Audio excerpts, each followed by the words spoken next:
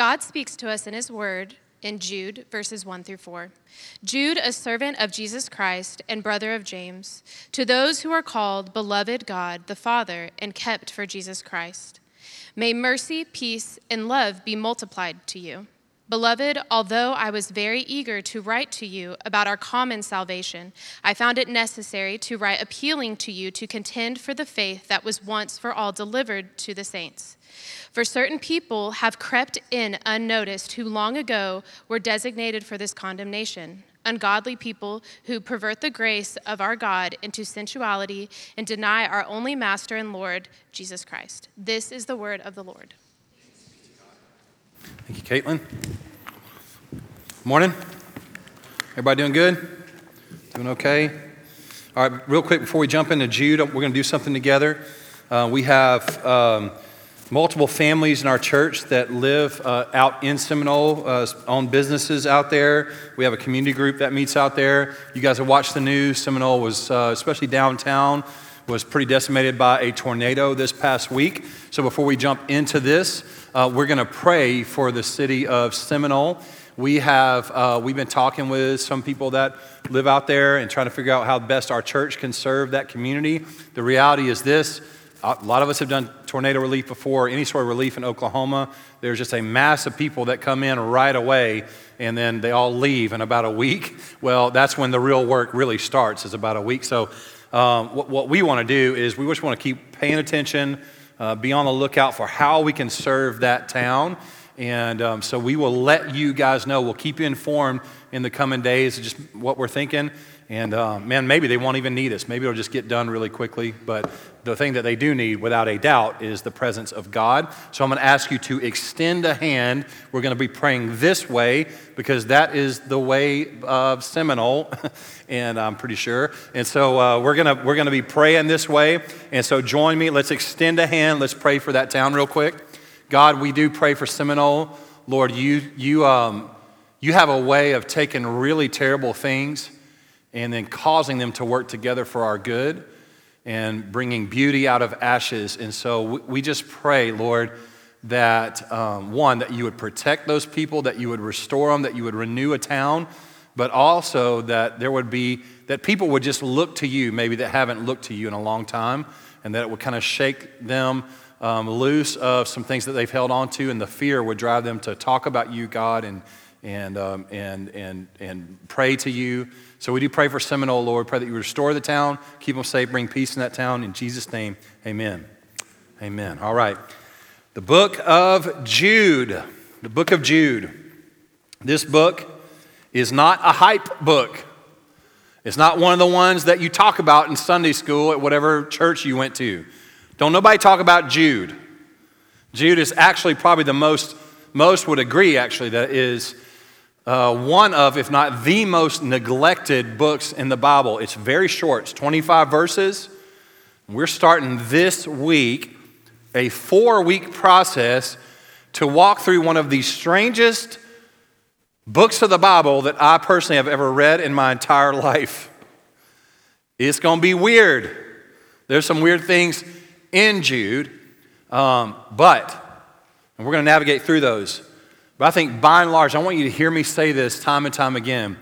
There is maybe not a more appropriate thing for us to preach and learn as a church in 2022 than what is in this book. It is very timely.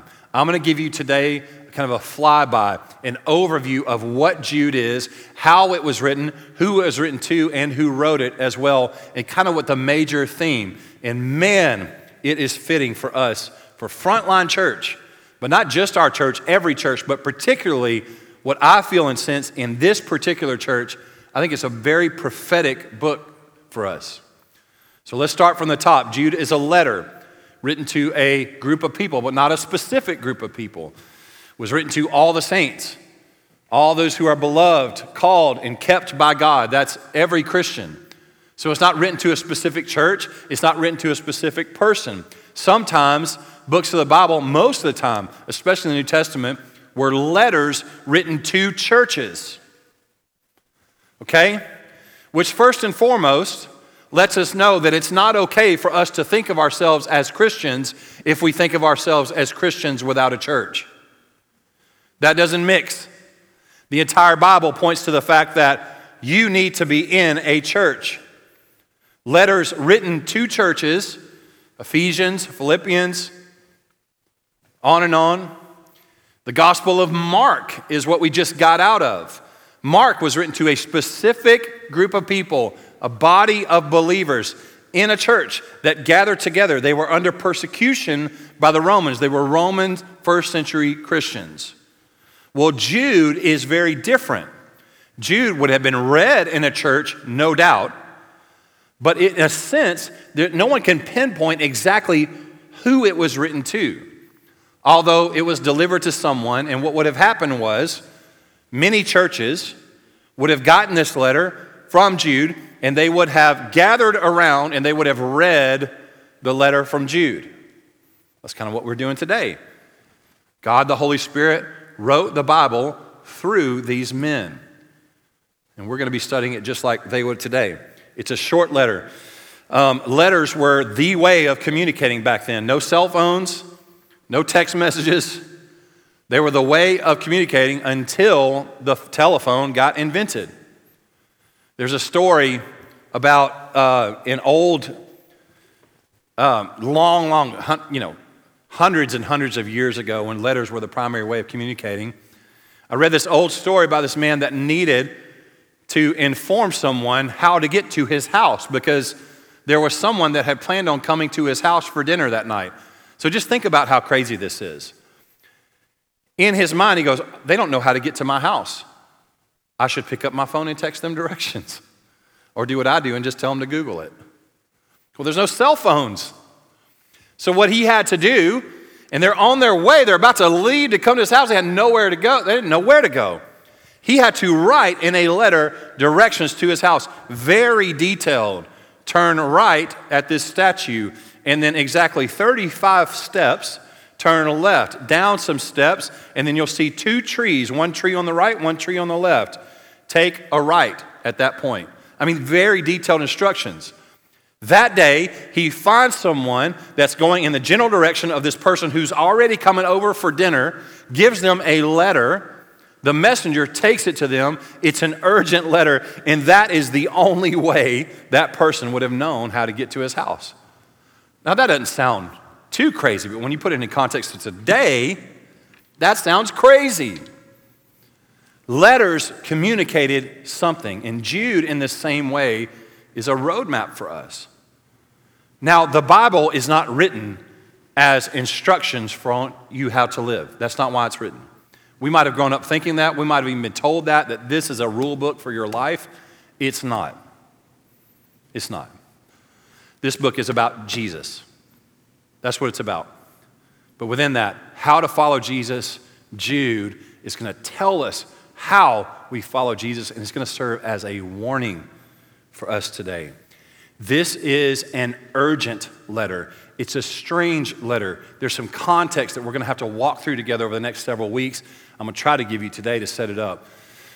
It is urgent. As a matter of fact, Jude even tells us that he planned on writing something else, but the need was too urgent. There's something happening for Jude. He's hearing something. He's seeing something. There's something that requires a different letter. It requires attention. And he writes it with urgency. Here's some context of Jude. All the note takers in the room are going to love this sermon, and you're welcome. Context of Jude, if you take notes.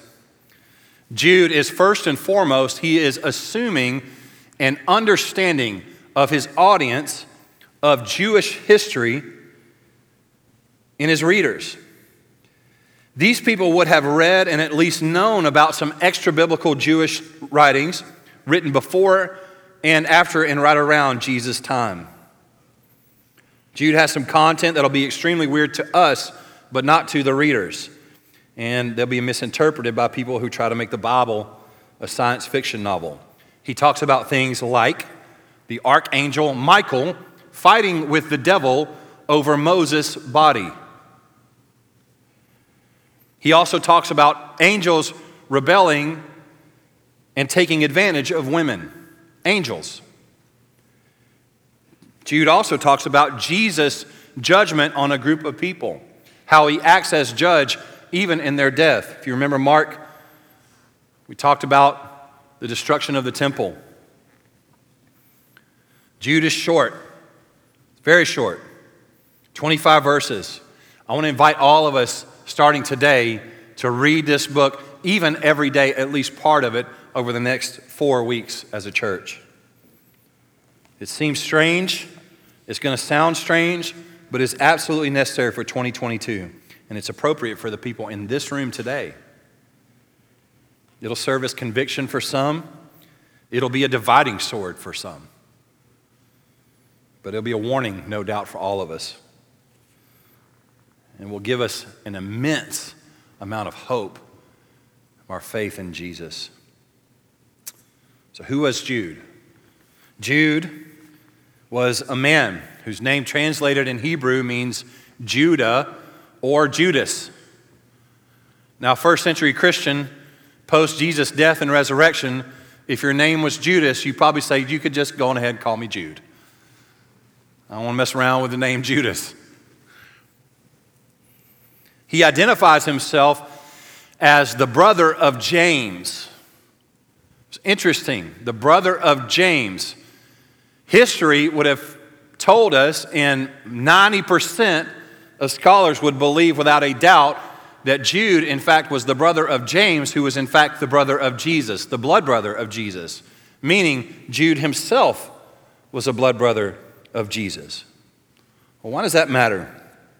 Here's how it matters, and this is one of, if not the primary theme, or one of the primary themes of Jude. And it comes in verse 1, right out of the gate. The blood brother of Jesus introduces himself this way: Jude, a servant of Jesus Christ. A servant of Jesus Christ. Notice that Jude does not identify himself as the brother of Jesus. He identifies himself as a servant. Why does that matter? For those of you that have brothers in the room, maybe you love your brother, maybe you have a good relationship with your brother. I have a brother, older brother, who I love a lot, and I even like him.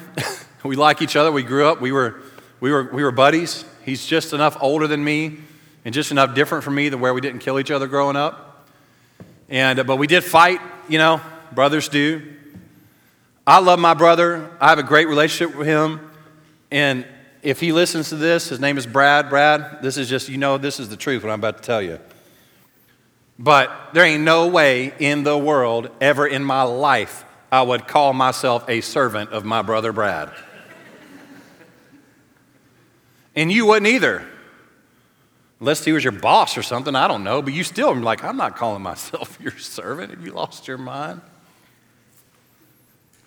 Jude's not here to treat Jesus as his brother. He's not here for you to treat Jesus as just your brother, although he is, but that's not the point. Jesus is not just another dude. Jesus is more than Jude's brother. He is his master. Jesus' family had an interesting relationship with him while he was living on earth. His blood relatives, Jude, James, mother, remember in Mark, he goes back to his hometown. There's a crowd following him. He's healing people. He's casting out demons. He's delivering people. And his blood family says this about Jesus. They say, he is an insane man. He's insane. And then the religious leaders, who you would think, man, surely those dudes, they got Jesus back. They come along and they say something worse. They say he works for the devil. And then that's when we get Jesus saying, a prophet is not without honor except with his family and his friends in his hometown. Blood family of Jesus said he was crazy, worked for the devil while he was on earth. And then after Jesus died and was resurrected and proved his resurrection, guess what? They go from saying that Jesus is insane to saying that he's the Lord of all creation. Jesus' resurrection changes Jude. He becomes a servant. That's what he is. That's what he primarily wants to be known as. That is his identifying marker in his life, is not Jesus is my friend, not Jesus is my brother, Jesus is my master. We need that today. You need it and I need it. This is preaching to you and me. We are so much more comfortable with Jesus as long as he's just my homie. As long as he's just a friend, as long as he stays in his lane, as long as he tells me what I want to hear, not what I need to hear, we love us some Jesus. But as soon as Jesus makes a demand on our life, as soon as the Bible tells us something about our sexuality, as soon as Jesus says, in order to gain life, you have to lose your life first. If anyone wants to come after me, he must deny himself. As soon as he says that, we're out. And here's the reality is, the Jesus that's not master is just a God that we've created in our image. It's idolatry. We're worshiping a false God. Jesus is Lord. Jude comes right out of the gate and tells us, he is my master. It's one of the major themes of this book. Jesus is more than just your friend. He's your master. David Helm is a guy that I've read a lot. I'm going to quote him a lot throughout this process. And he says this: the people closest to Jesus are happy to call themselves servants. Jude, close to Jesus' family, happy to call themselves servants. People closest to Jesus. It just makes me think that if you struggle with the concept of Jesus as Lord, then maybe you're not really that close to him.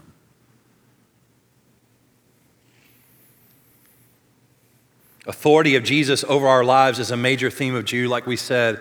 Again, Helm, in Sharing Christ's Sufferings, page 286 says this: our propensity to play the real, to answer to no one, to throw off any and all vestiges of authority is perhaps why, right out of the gate, Jude identifies himself as Jesus' servant. He is modeling Christian maturity for every reader, strikingly by the third word in the English text. That he does so with such matter-of-fact joy ought to be encouraging.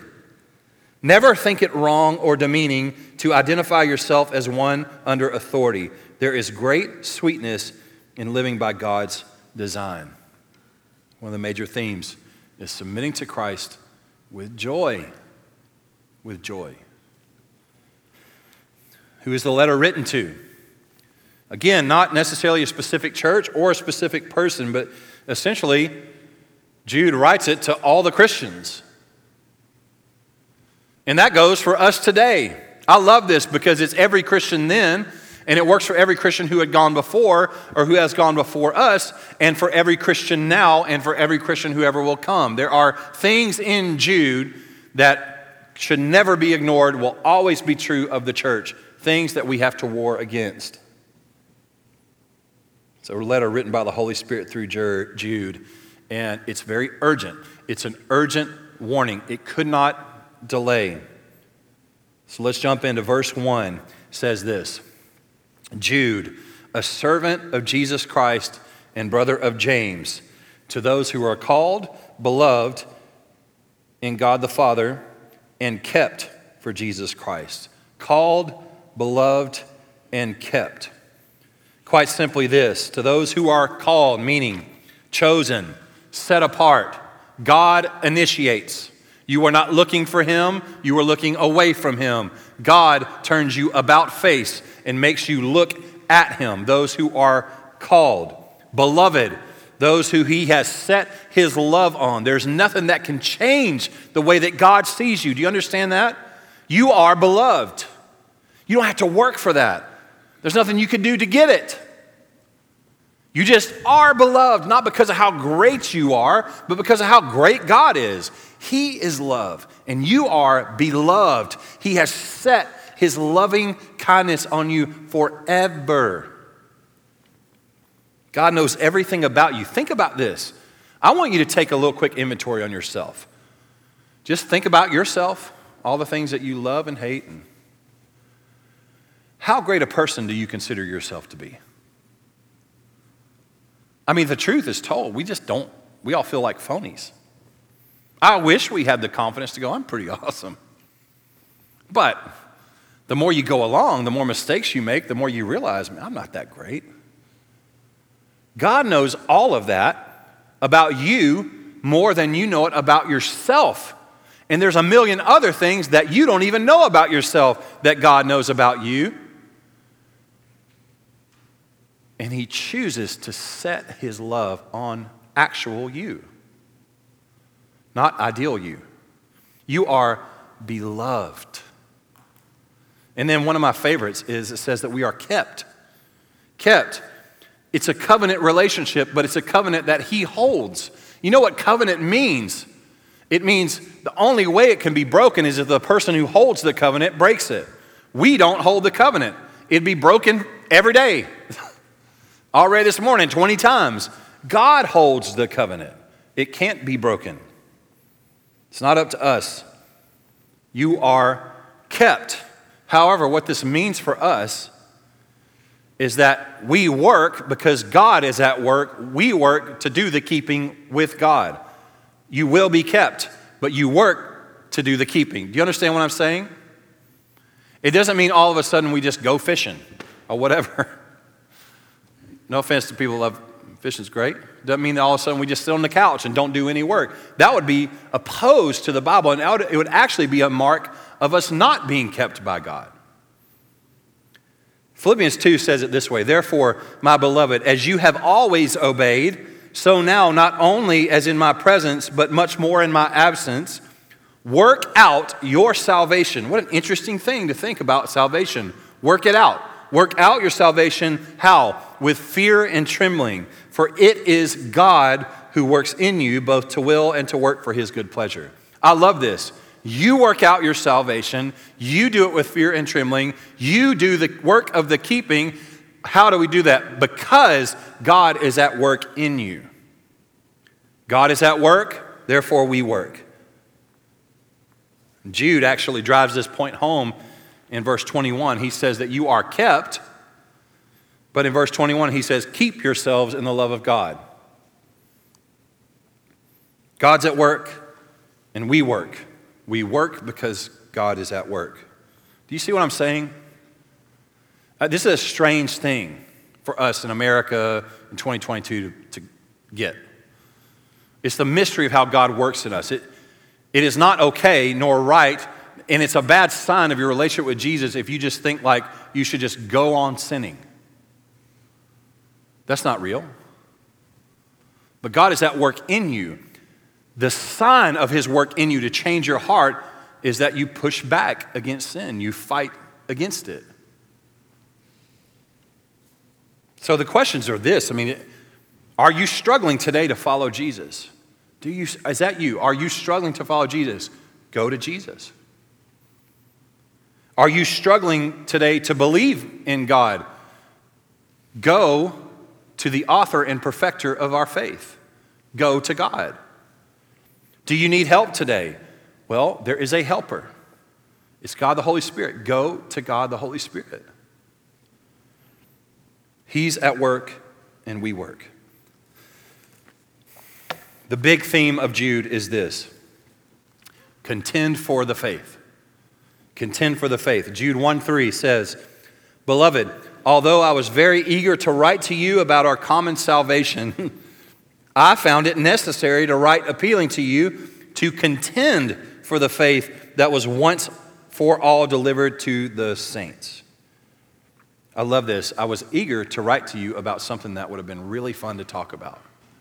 Common salvation. That sounds like a blast.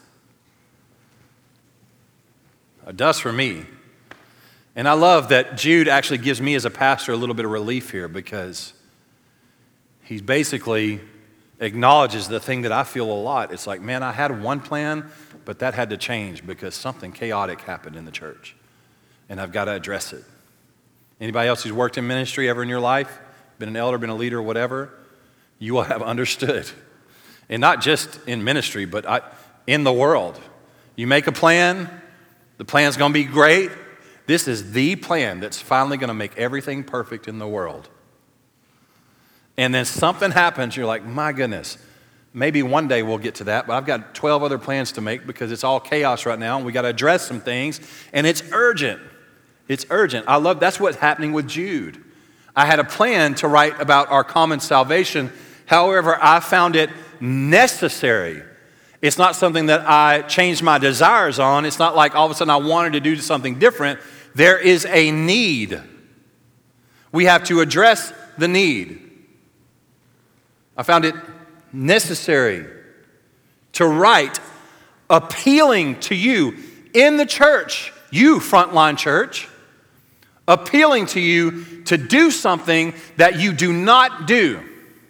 And that is this: contend for the faith. Contend. Don't just sit idly by. You have to fight for the faith. Not the one that you make up, but the faith once for all delivered to the saints. Contend for the faith once for all delivered. Delivered. Not on its way. It has been delivered, this faith. Put a stamp on it.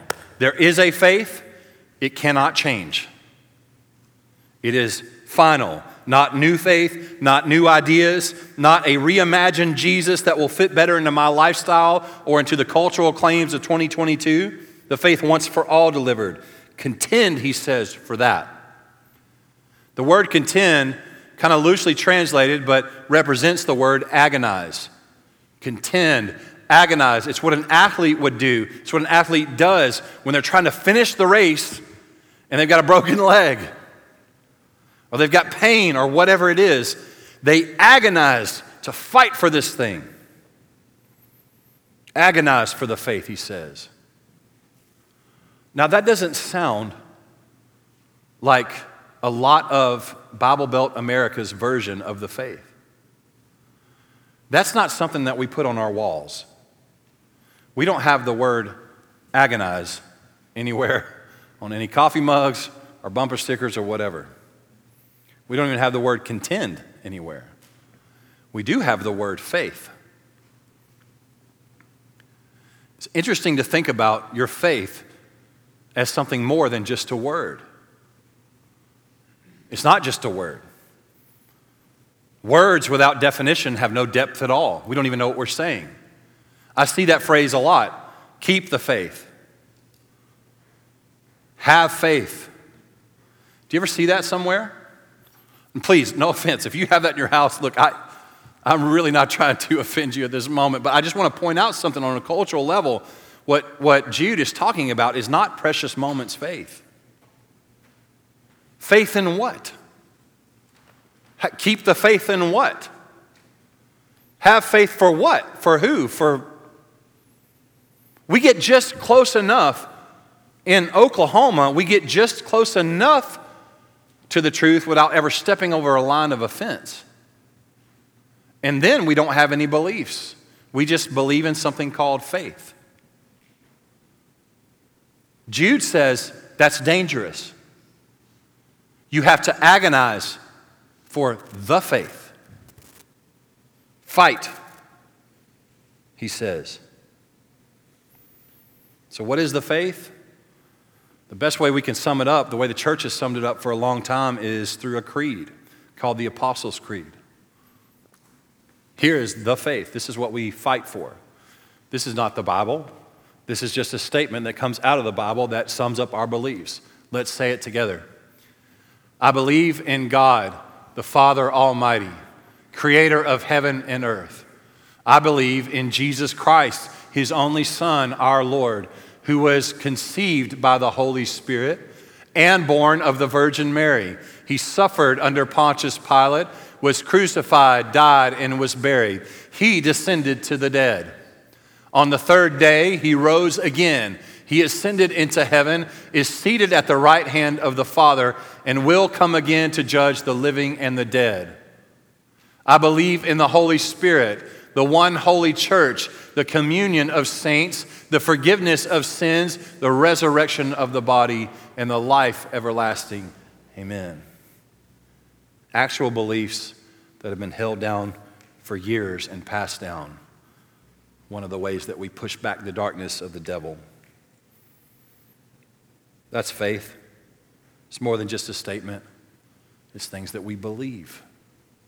And we fight for that. It's also this, faith is final here. It's not open for debate. It's not open for suggestion. It's contend for the faith. Helm 297 says this, we are not free to change it, as if the faith were somehow still evolving and making its way around the world. According to Jude, the faith is not only full, but it already exists in final form. It is not subject to change. We see it throughout the New Testament, this fighting for the faith. In Romans 1, talks about the obedience of faith. Obeying faith requires that from us. James 2, faith without works is dead. 1 Peter 1 talks about the tested genuineness of our faith. And then Paul says it very clearly in Ephesians 4. Now this I say and testify in the Lord, that you must no longer walk as the Gentiles do in the futility of their minds. Gentiles meaning those who are not Christians.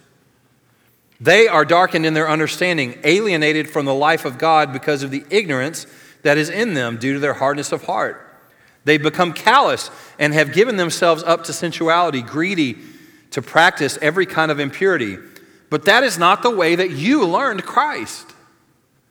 Assuming that you have heard about him and were taught in him as the truth is in Jesus, to do this, to put off your old self, which belongs to your former manner of life and is corrupt through deceitful desires, and to be renewed in the spirit of your minds, and then to put on the new self, created after the likeness of God in true righteousness and holiness. Contend, agonize, fight, put off your old self, put on your new self by the renewing of your mind. Why is there a need to contend? Why so much word about agonizing over the faith once delivered for all the saints? What is happening in this church in Jude, or in the church in Jude, and also what's happening in this room today? This is what is happening here and happened there. For certain people, verse 4, for certain people have crept in unnoticed, who long ago were designated for this condemnation. Ungodly people who pervert the grace of our God into sensuality and deny our only Master and Lord Jesus Christ. We need to pay attention because it says certain people have crept in unnoticed. These are people that are a part of the church. They went through membership class. They maybe led some groups. They were all in. They're insiders, not outsiders. This is not directed to those outside the church. It is in the church. They look the part. They act the part. Jesus warns us about them in Matthew when he says, beware of false prophets who come to you in sheep's clothing, but inwardly are ravenous wolves. We have this idea about false prophet as someone who's standing on the corner in downtown Shawnee and is preaching some crazy doctrine. But what Jude would say is, no, false prophets creep in and nobody sees it coming. It's the false prophecy that we preach to ourselves. And then in turn, we poison the water of the gospel to other people. We poison it ourselves first. That goes for all of us. This isn't about just some random person who's dressed up like a sheep, but we know secretly is a wolf. Thank God that those people are exposed. They do come into the church, but by God's grace, I think we're able to see them. This is for you and me. This is creeping in unnoticed. This belief, these lies, they creep into our heart unnoticed. What are the identifiers? Two things. One, perverting the grace of God into sensuality. Perverting the grace of God. To pervert means to change or alter. Instead of God's grace leading them to change into the image of God, they are changing His grace to give them a license to sin. Cheap grace tells you that you can do whatever you want and it's going to be just fine. That is an improper and wrong understanding of the grace of God. Actual grace on our life gives us a new kind of liberty. It gives us a freedom to serve Jesus and to fight for our faith. What shall we say then? Romans 6. Are we to continue in sin so that grace may abound? By no means. How can we who died to sin still live in it? Perverting the grace of God into sensuality. Sensuality is lives marked by sex, marked by pleasure, marked by greed, and ultimately by self-absorption. This is in you and me. Do you understand what I'm saying? Perverting God's grace to say, my money is mine. My life is mine. Nobody tells me what to do with my life.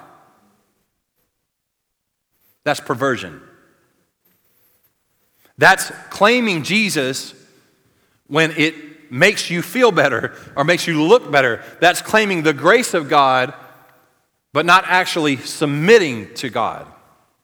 That's perversion. Cheap grace. They're perverting the grace of God into sensuality. And then the second thing is denying God's authority. These two things go hand in hand, don't they? The first is denying God's authority, really. That's where it starts. That's the backbone.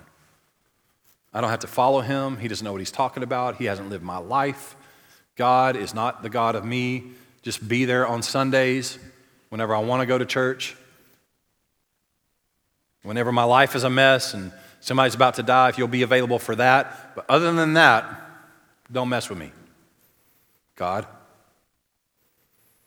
Perverting God's grace, denying His authority. Denying His authority means that we pervert His grace. The start of this, the start of the perversion, the start of denying God's authority is like what we started this sermon with, is to see Jesus as only my brother and only my homie. To not see Him as master. I want to remind you about Jude's intro. Jude, a servant of Jesus Christ. When we come to Jesus halfway, we don't come to Him at all. We've made a false God in our own image. We would shout the phrase, save me, but don't change me. Be my friend, but not my master. Perversion of the grace of God and faith once delivered. Jude's telling us, he's telling you, and please, let's do it together. He's telling me, I'm preaching to myself, I promise you, fight, agonize, contend for the faith. There are threats within you and within us. There are threats to the faith. You must contend. Be transformed by the renewal of your mind. Take every thought captive. You have to fight, agonize, and it is agony for the faith.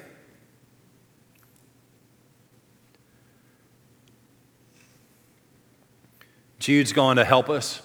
It's going to reveal a lot to us. It's going to help us to see past our nose, give us clear insight into following Jesus. And there's one thing that you have to remember, and I have to remember throughout this whole process.